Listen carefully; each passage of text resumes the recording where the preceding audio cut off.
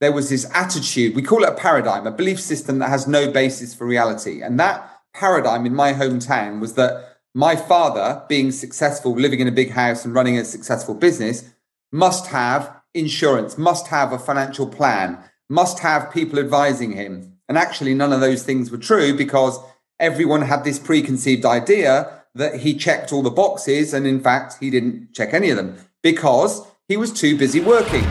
Welcome to The Picture of Wealth, a podcast all about living more of your life now, yet being responsible for your future. Lifestyle experimenter, wealth scientist, and financial coach Dustin Service shares life hacks, wealth tips, and interviews successful entrepreneurs on how they're thriving in happiness, purpose, and prosperity. That is the voice of Sandro Forte, who is the principal partner of Forte Financial in the UK. They are servicing high net worth families and ultra high net worth families. He's also a professional speaker and an author of a book called Dare to be Different. And Sandro and I go way back to 2009 when we first met, and he gave me some mentorship. But he, in the podcast, breaks down, aging and how he approaches, it's just a number, and nutrition and wellness, and he debunks my attempt at getting him, what is work-life balance? And he really has a different spin on what that means, and helps us understand how people in the UK are using professionals and using advice and using financial products to enhance their wealth plans. So without further ado, let's get on with the episode. Thanks a lot, Sandro, for being on the show today. I'm excited to touch back to 12, 13 years ago when we sort of first met, and I was getting into the business. You were ahead of me by a number of years and kicking ass. So thanks a lot for joining me today on the show. It's really good to see you again after all these years. I can only assume that you went back through your black book of contacts and thought, I'm running a bit low. I need to go back as far as 12 years. Yeah.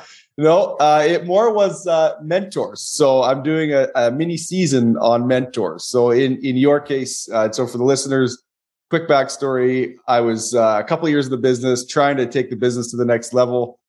Reached out to an organization that is, sort of the top of it's the $1 million round table, the top of our industry. And there was Sandro. It looked like a, welcoming face. And I reached out to him online, and he's in the UK.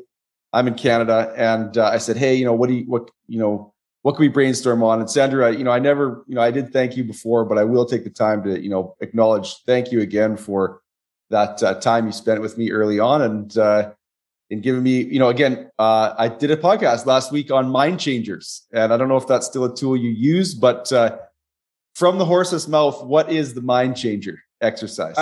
Well, number one, I'm glad to hear that. It is actually a technique that works really, really well. So the basic premise, Dustin, is that we all learn to do certain things that we now deal with subconsciously. So, for example, walking, talking, swimming, riding a bicycle, and we achieve those subconscious habits through two basic processes. One was somebody showed us how to do it, and the second one was we repeated the process over and over again. The big problem with goals is that we all wake up, hypothetically, on the 1st of January each year, and we set ourselves all these lovely goals that we're going to achieve: more work-life balance, spend more time with the kids, be the number one salesperson in our organization. And then we get to the end of the year, 31st of December typically, and the little voice, we'll talk about the little voice, I'm sure, but the little voice whispers into our ear, don't worry, Dustin, there's always next year. And then what happens is we kick the can down the road, constantly looking back over our shoulder, thinking, if only I'd done this and if only I'd done that. And the reason we don't generally achieve the goals we set out to achieve is that something between the moment you get your goals on a piece of paper or in your mind and the achievement or non-achievement of that goal, something happens, and it's called life. And, your podcast, everything you do focuses a lot on that stuff in the middle, which is the obstacles, the challenges, the stuff that gets in the way.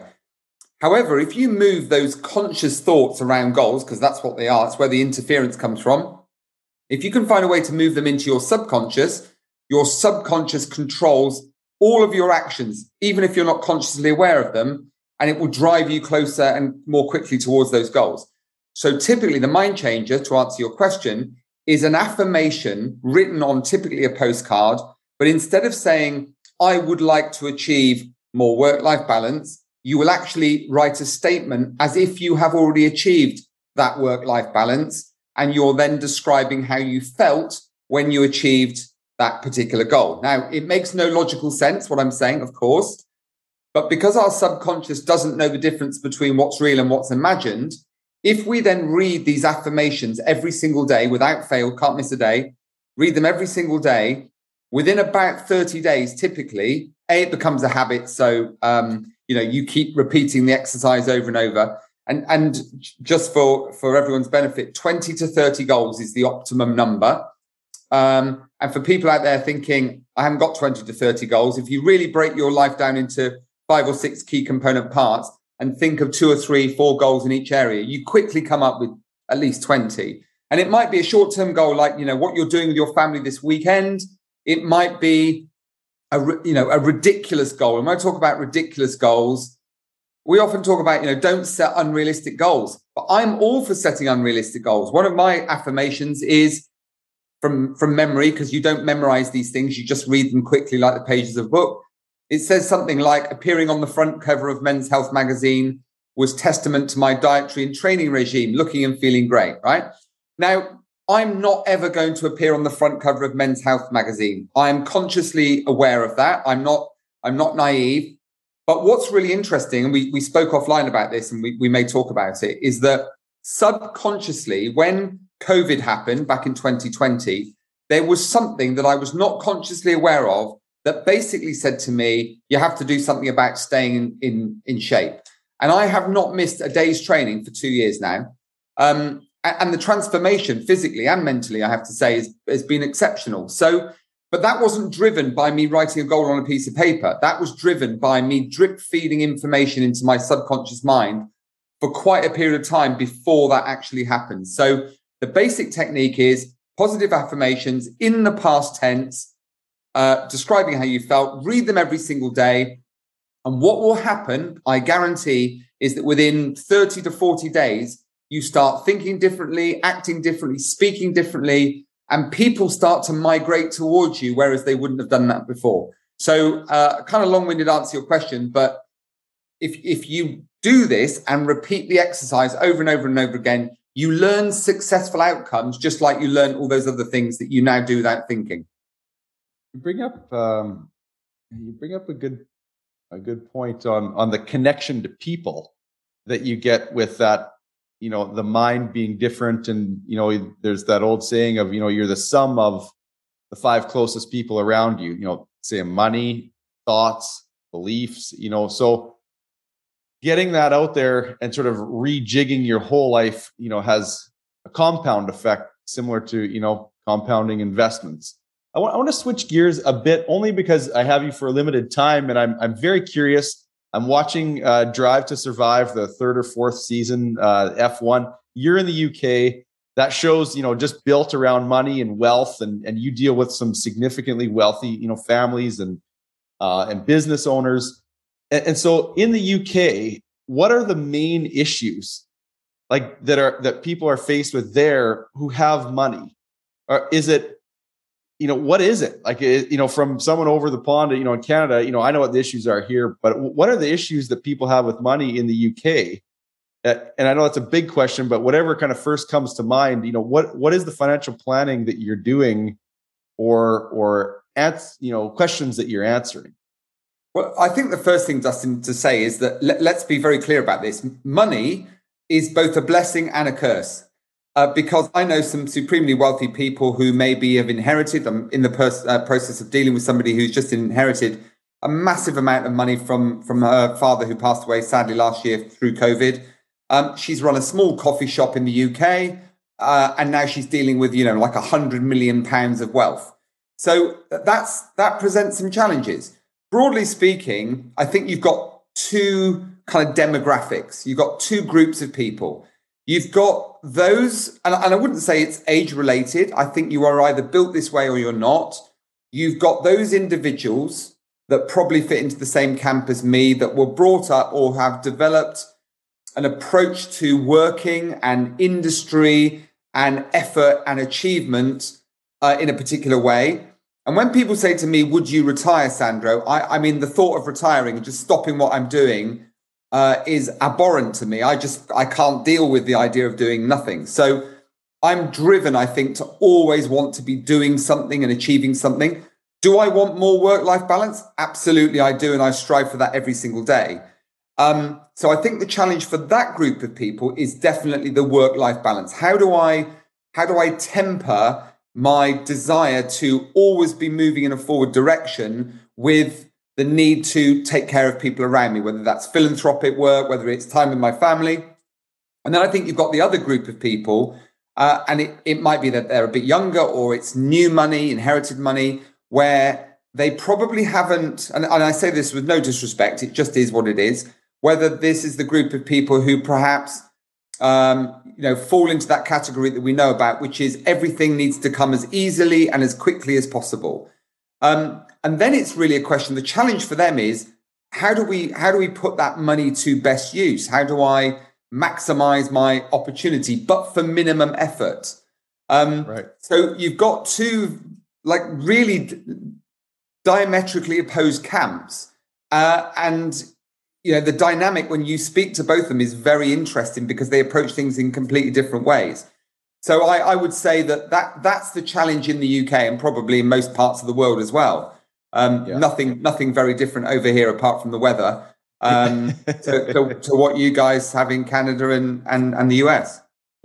So it is. I would say it is quite similar here. What is the culture like for the most part of the upper successful, like in the region that we live in? It's a little bit of a tech hub.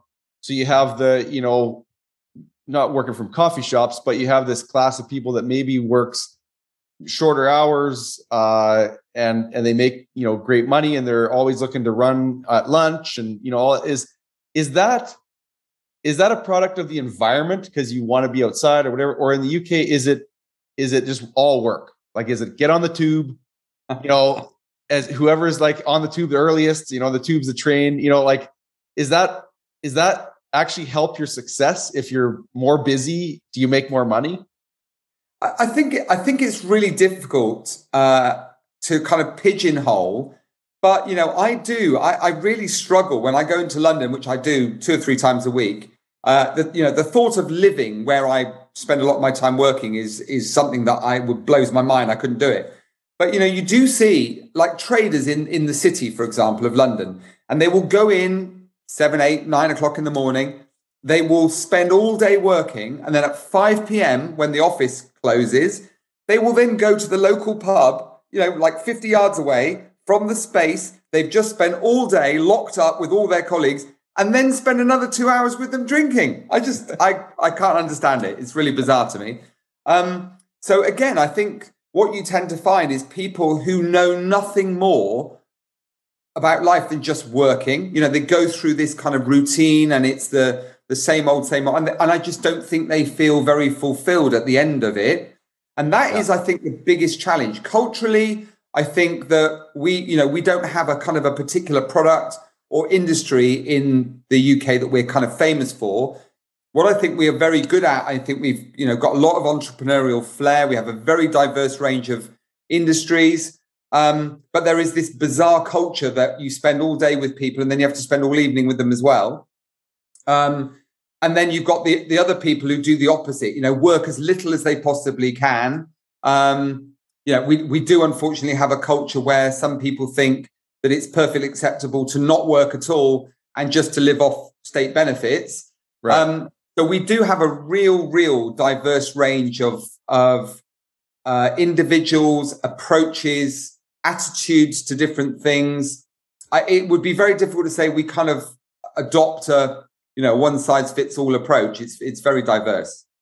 You bring up a good point for just even business owners, and I think it's shifting. You're a tiny bit older than me, and then our parents are another generation up where if you stop doing what you're doing, your identity goes away. If you work less than I work with a lot of blue collar construction kind of guys and business owners and partners, and so I often hear it a lot. Well, I couldn't take Fridays off because my crew wouldn't respect me because I'm not working as hard. So it's just this gristle that's just sort of on the train tracks and, getting out of the mix. And, you wrote a book called Dare to Be Different.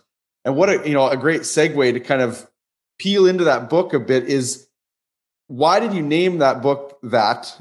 And I'm sure that there's a nugget in there that's a catalyst for someone who's maybe going through what we're talking about, of like, they kind of can see, I don't know if this is my life I want, but then they just, every day life happens back on the train track. So how do you kick someone in the ass to dare to be different? So to explain the title of the book and how that came about, Dustin, I'd have to take you back to the very start of my career in 1989. So I started, I was originally aspiring to do lots of different things as teenage kids do.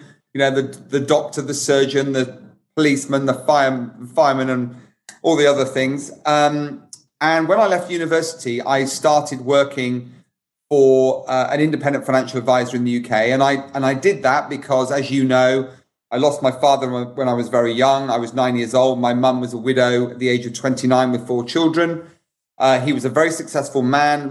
My mum lost everything as a result of his death, partially because, and this comes on to a point we'll keep going on and on and on about, and I'm sure we'll talk about it on this particular podcast, is that there was this attitude, we call it a paradigm, a belief system that has no basis for reality. And that paradigm in my hometown was that my father, being successful, living in a big house and running a successful business, must have insurance, must have a financial plan, must have people advising him. And actually, none of those things were true, because everyone had this preconceived idea that he checked all the boxes. And in fact, he didn't check any of them because he was too busy working, being successful, as we see in many different parts of the world.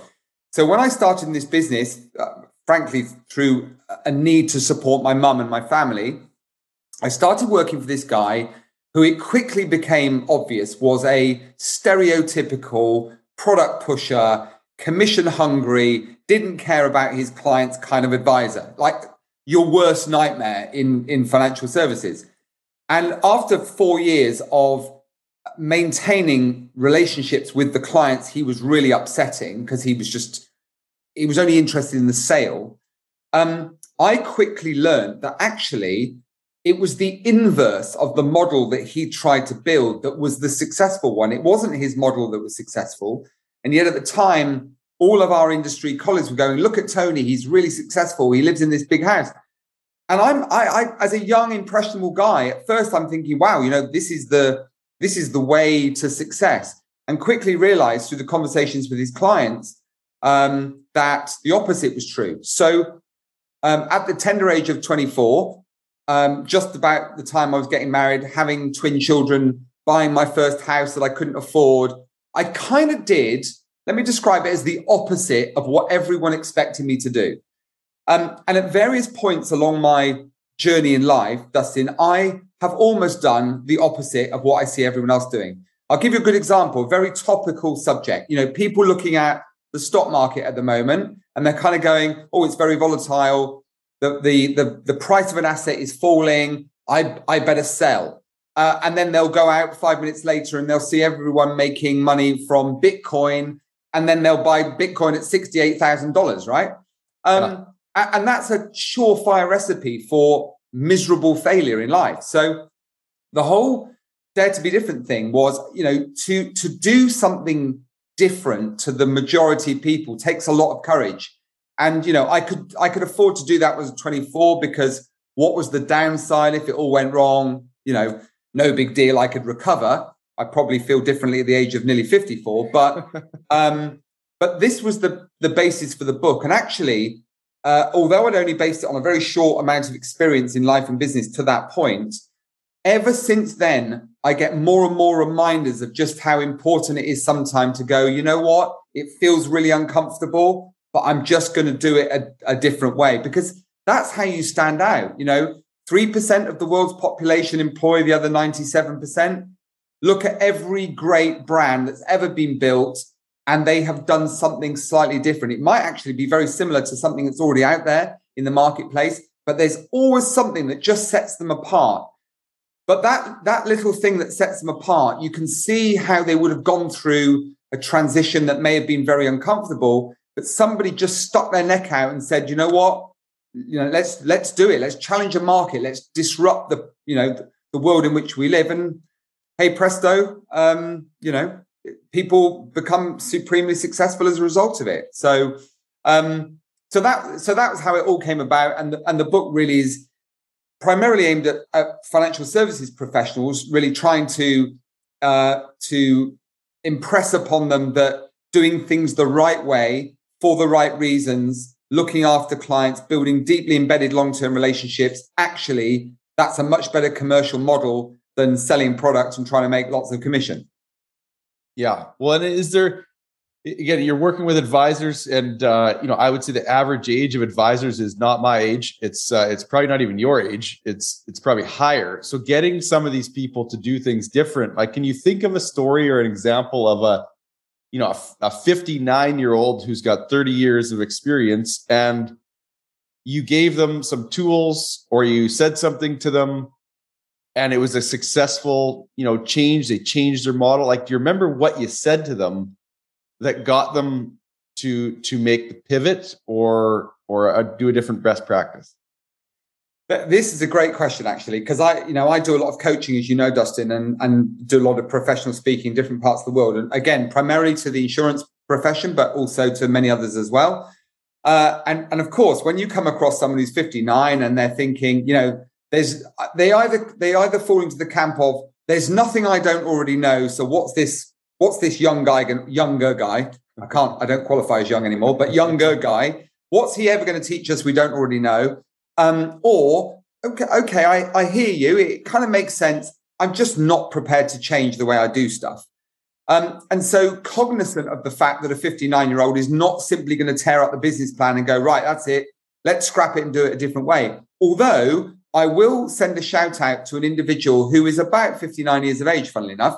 He's a Canadian, runs a business, and he's actually consciously reinvented himself 3 times in his career, where he's just taken a step back and gone, right, that was the last 10 years. What's the plan for the next 10 years, rather than just carry on doing the same stuff? But the answer to your question is, there was one particular individual who basically said, I'm too old to change. I'm never going to do it differently. And yet he had 2 advisors who were, looking at buying his business. So to maintain the way things were being done was potentially damaging for them. So I'll give you the conversation, for instance. So one of the things that I observed was that he was doing what so many people in our profession do or have done. And that goes all the way back like 50 years to the time that they were trained by a trainer, inverted commas, followed by the brackets. A trainer is defined as somebody who's never sold anything in their life. And this guy was basically getting on the telephone, which is the communication tool most of us use to connect with new people. And he would say, my name is, Fred Smith from ABC Insurance Company. And then he would wait for the response. And what Fred Smith was finding was that people were saying, I'm not interested. And he'd be like, but I haven't even told you what I'm calling about yet.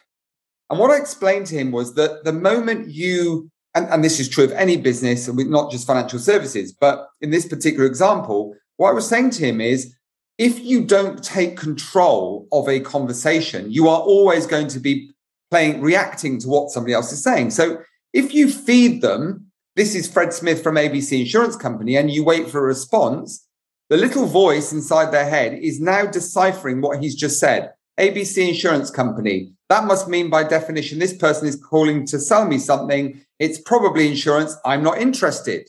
So inevitably, the outcome 9 times out of 10 was, I'm not interested. And this 59-year-old could not work out why so many people were saying no to him.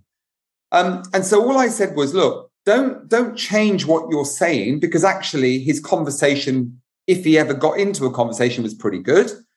Don't change what you're doing, Fred, but just move the pause to a different part of the sentence. So all we did is we moved where he waited for the response. So instead of saying, my name's Fred Smith from ABC Insurance Company, he would say, my name's Fred Smith from ABC Insurance Company, and I was speaking to our mutual friend, Dustin Service, the other day. I promised Dustin I'd call you today. I'm keeping my promise. Is that okay? So suddenly the focus is now on Dustin, not on ABC Insurance Company. And then the person would say, oh yeah, I know Dustin. How do you know Dustin? And no, hey presto, instead of 1 out of 10 people saying, yeah, come and see me, he was getting, more than 8 people out of 10 saying, come and see me. So tiny little adjustment, but significantly different outcome. And major results from what he was after. So again, having the courage to be open to listening to you, and what do you, when you're coaching people and you're charging for that, do you ever have people say, oh, it's like an expense, or it never usually is because the right people are reaching out to you and just saying it's an investment? Because whenever I hire coaches, I'm usually looking at it like, well, I could invest 10 grand this year in some penny stock, or I could invest this 10 grand in leveling up the business, which then will pay 2 grand a year for my life. It's, how are people coming into you, and do you ever get that, resistance on investing for coaching? Great question. And this is an interesting topic we could speak about for hours, but, I realize the time is limited. But for the moment, what I would say is, again, don't want to sound like a stuck record, but broadly speaking, you'll find that people fall into 2 very distinct camps.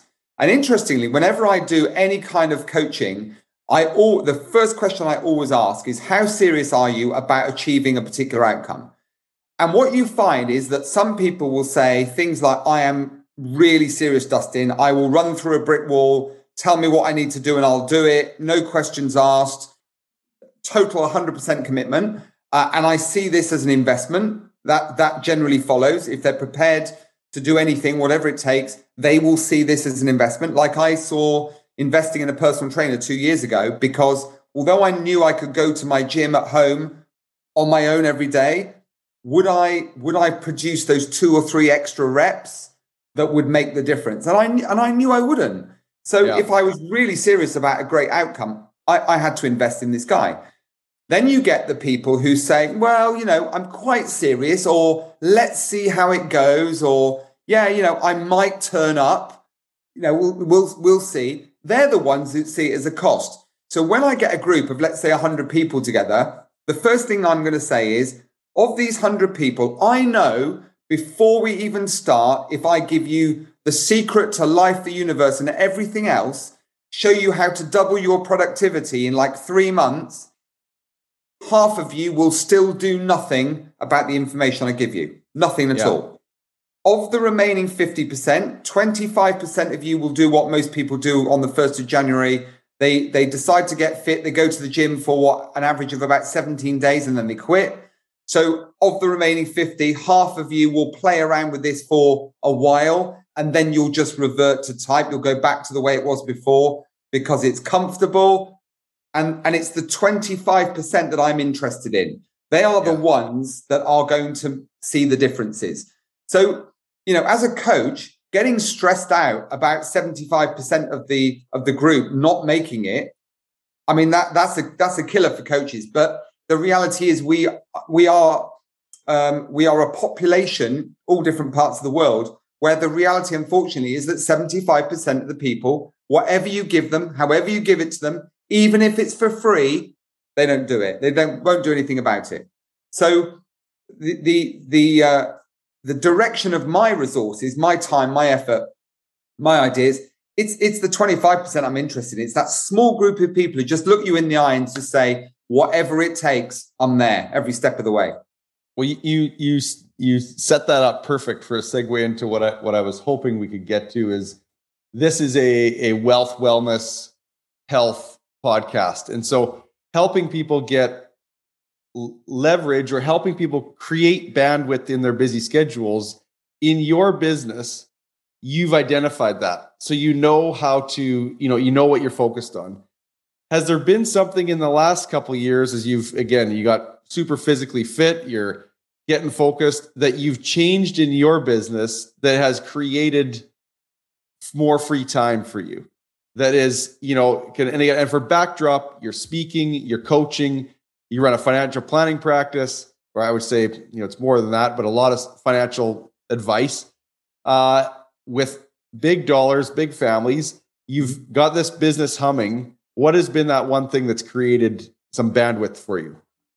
Well, as a precursor to the answer I'm going to give you, I'm just going to throw a thought out there. And some people agree with it and some people won't. For me, wellness and balance isn't necessarily about taking an hour out of the middle of the day to meditate, or, to have the hour with your kids at a certain time. Because we know that the practicalities of life, Dustin, is you can't just switch everything off at a given moment in time and then just go back to it as if, nothing had happened. So the reality is there are some people, I'm one of them, where I thrive. I feel well when I'm being productive, when I'm changing something in the world, whether it's raising money, whether it's interviewing a really interesting guest on my podcast, whether it's helping a family to achieve greater financial success. So look, I would probably fall into the category of workaholic, I'll be honest, but that is something upon which I thrive. I feel well. I deal well with stress generally. So I want to make it clear that this obsession with work-life balance doesn't have to be compartmentalized. It doesn't have to be the same thing for everyone. But I am aware of the fact that, overwhelm and illness and all those things can happen when you are placing yourself under too much stress. And my world is a busy place. It's a stressful one. So the one adjustment I made is that, and I normally do it at the beginning of the day, because it's a way that I can kind of really collect my thoughts. And I actually got the inspiration for this on a long haul flight I did, and realized that every time I sat in a seat on an airplane, I was flying to, I don't know, the Far East or maybe to the West Coast of America. I'd really chill out. I'd really relax, because I knew there was no emails, there was no phone calls, no one could bother me. I could do exactly what I wanted. I could think about, reflect on life in my own way. I could watch a movie. I could have a drink, all those kinds of things that we all know something about. And so what I decided to do was to have my kind of mini long haul flight first thing in the morning. So before the office opens, before the vast majority of people start typing emails and what have you, I switch everything off and I will do a whole range of different things. I will have breakfast with the family. I will go to the gym. I will just reflect on the day. I might write some new affirmations.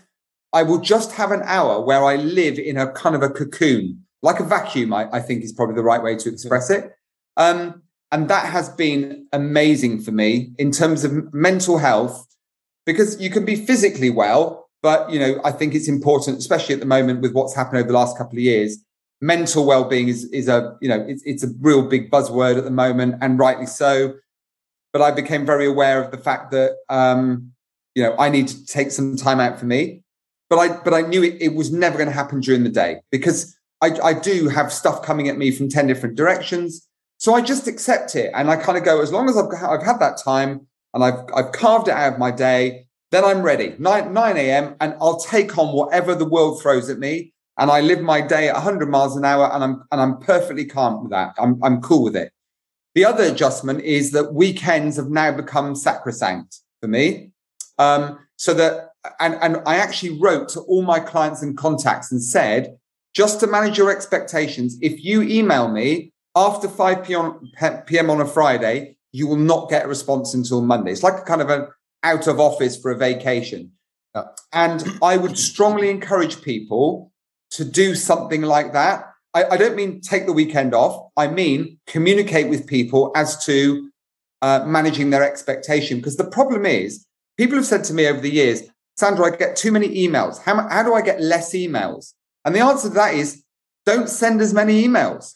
Because if you send lots of emails, you get lots of emails. If you make lots of phone calls, you get lots of phone calls. And worst of all, if you answer an email at 10 p.m., that's when everyone knows they can get hold of you. So the reality, Dustin, is that I would say 80% of the problems that we have in terms of work-life balance, or whatever you want to call it, is self-inflicted, because we create the rules.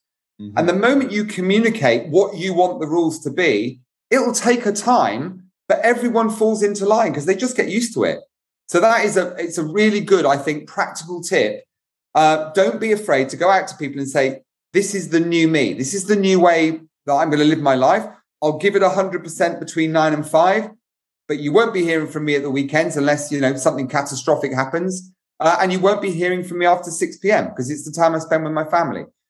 And 99% of people respect it. And 98% of people will fall into line and do things the way you want to do them. But you've got to communicate. You can't just presuppose that everyone, you can't grumble that people are sending you emails in the evening if you've spent 30 years responding to emails in the evening. I mean, that sounds a very simplistic answer to your question, but that is reality. That is reality. No, you bring up, I'm sure any entrepreneur that's listening, has wanted to change something and then, went to implement it, and staff have, kind of put up their hands and said, oh, how could you do that? Or that's not as good a client service. But it isn't that. It's about the communication. It's about, explaining the situation, and I think you're right. 98% of people will respect if you said, I want to be with, with my family. The one thing for you that maybe has changed over the years is, if I've done the rough math right, your kids are about 30. 25. But it was 25. good. That's a good stab. So, and actually, they've each given me a grandchild, Dustin. Wow. So you've already, well, for your young age, but they're not like, I have a 4 and a 6-year-old, and they need a little more attention than a 25-year-old. Maybe not, but they do. Yeah. And so giving yourself that work, ability now. And we talked about it offline, and I want to bring it up now as you don't want to retire necessarily. You want to keep doing what you want. And, age is only a number. You've gotten extremely fit in the last 2 years. Part of that has been nutrition. Mm-hmm. So is there anything that you've found that has been a game changer in the nutrition or habit that has really helped make you feel better?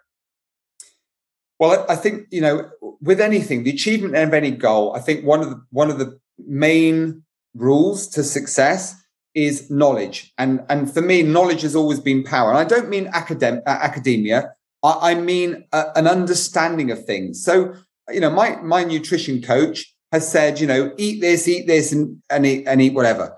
And I can follow him religiously if I choose to. But unless I understand why I'm doing stuff, it's very difficult. So one of the things I set out to do, which actually was quite straightforward, was learning the calorific value of different foods. Because I started off on MyFitnessPal, and I'm like, there is no way I can spend an hour of my day typing in, I type like a snail, like one finger. So there's no way I can spend an hour a day typing in, all this food to MyFitnessPal to be told I'm, 10 calories over my limit, right? So that's ridiculous. That's not practical. It's a waste of time and life. So how can I solve this problem? And I've always been a problem solver. I've always been one of these people that sees a challenge and goes, okay, that's kind of beyond my ability, but how can I make this, a bit more successful as an outcome than the way I'm being told to do it? So all I did is I started researching, and it was only, if I got on an airplane, I'd have a few hours, or it would be, half an hour at the weekend. And I just start to look up and make mental notes of the calorific value of certain things. And of course, there's only a finite amount of stuff that you actually eat. I love chicken. There's certain things I love, and there's certain things I don't love. And so very quickly, I kind of did the mental arithmetic every day and could roughly work out what I was consuming. And I knew roughly what a carb was, and I knew roughly what a protein was.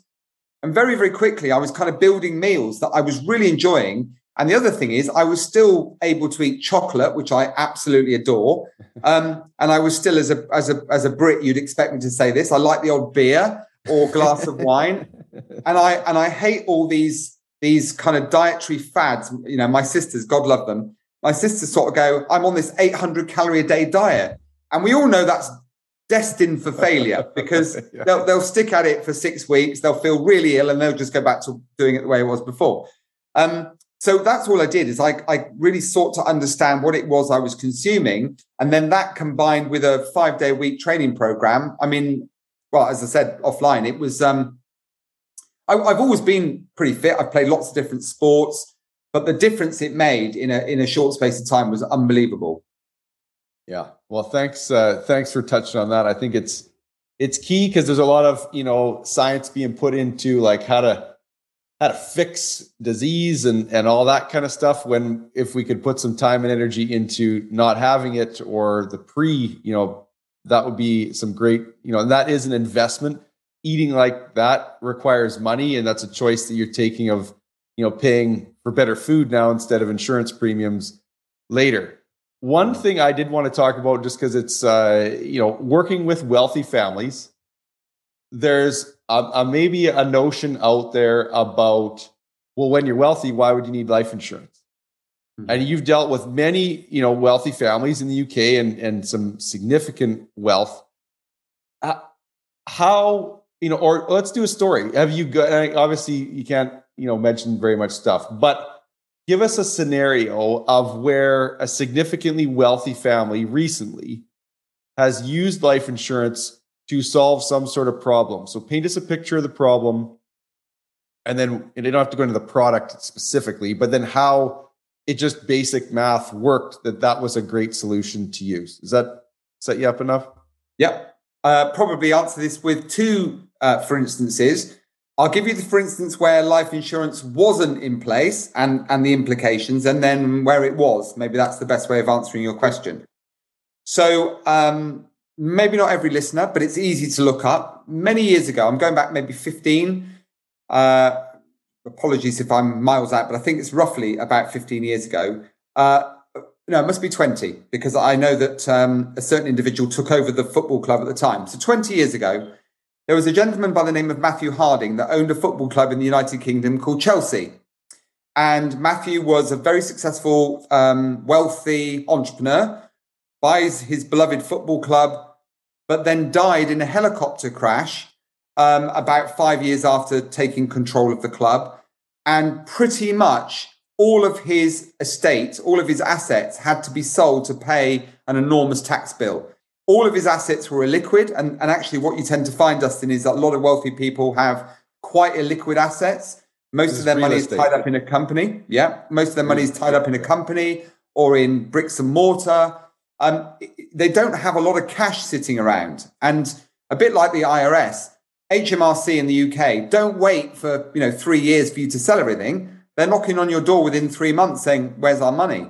So in this particular case, pretty much the entire estate for this very wealthy, successful man was completely wiped out through a fire sale of his entire estate. So that's when it all goes wrong. I've dealt with a family for many years, probably about the same length of time, actually. And they owned a property company. So again, very liquid assets. And what we did is we recognized from a very early stage that, again, there was a very large estate tax bill that was going to have to be paid. And the thought of having to sell lots of things. In fact, I may well have used the Matthew Harding story to talk to them about the need for this particular policy. But they didn't really want to, they were all, it was two brothers and a sister. They were all in their 70s at the time. So the thought of going out and buying insurance was kind of, whoa, this is going to be really expensive. But what we were able to do is to establish some trust arrangements with some cash that they did have available. And the trust fund paid the insurance premiums for the life insurance that we put into place that was written specifically to pay the tax liabilities that would fall on the beneficiaries of their estate. And then because of their ages, over a period of time, the two brothers died. And then literally about 6 months ago, the sister died. And every single dollar, pound of the tax liability has been met through these arrangements. And kind of on the subject of life insurance, as we know, because insurance companies actuarially calculate the fact that 7 people out of 10, roughly, will not maintain premiums. That's actually where the insurance company's profit comes from. It's right. Not from money in, money out. It's from all the people who pay premiums for years and then cancel. So what we know about insurance is if you spend, I don't know, $10,000 a year on premiums now, and you fast forward that, you do a calculation, if you maintain those premiums for the rest of your life, to the rest of your natural life, even if you live to the age of about 100, you are still financially better off paying the premiums because the payout will always be higher than the premiums you've paid. That's the way it works actuarially. So, putting everything else to one side, they're pretty good savings plans. If you're serious about building capital value for your loved ones, life insurance is, notwithstanding, the protection it brings, they are in themselves great savings plans as long as you maintain premiums. Right. Well, thanks, Sandro. I think that's it's important, and just a reminder for everyone that it's just daring to be different, to look at the insurance as something different. So thanks for that. Any recent things that you're super excited about, or final thoughts on teaching people on, again, your craft, what we've talked about today, for making, a difference in their life, whatever that means? Well, I think maybe since you've asked that question, I'll take that as an invitation to mention how important philanthropy is to me. I'm very proud of the fact that, I think I'm more proud of that outside of my family. I'm more proud of that than I am about anything I've ever achieved in business. I've raised over £16 million for various charities over 20 or so years. All my book and speaking sales go to various charities. And we donate a portion of our profits in business to charity as well. So that's why we came up with a pretty large number. But I think the thing I'd say to everybody, and this goes back to the whole well-being thing as well, Dustin, the physical fitness, the mental fitness. For me, one of the things that brings a lot of peace and a lot of comfort and a lot of balance in my life is being able to do stuff for other people. But I just want to add a little bit to that, if I may, because I think a misconception that a lot of people have is that philanthropy means giving lots of money to people. Whereas actually, you and I go back all the way to 2009, Indianapolis, and we were part of a service project where we built a big playground for underprivileged children in the deepest recesses of America. And the joy that brought to their faces was something I'll never forget. So I do a lot of philanthropic work. It doesn't necessarily involve giving money. It just involves giving up a little bit of time, because it brings so much perspective and balance to your life when you see how other people have to live their lives. I did, it was called CEO Sleep Out. It was basically sleeping rough under the stars in London. It just happened to be, by coincidence, the coldest night of last year. I cannot describe to you how cold it was, Dustin. It was brutal. But then we got a presentation from a young lady. She was 34. She'd lived on the streets of London for 20 years. And I'm dealing with sleeping out one night.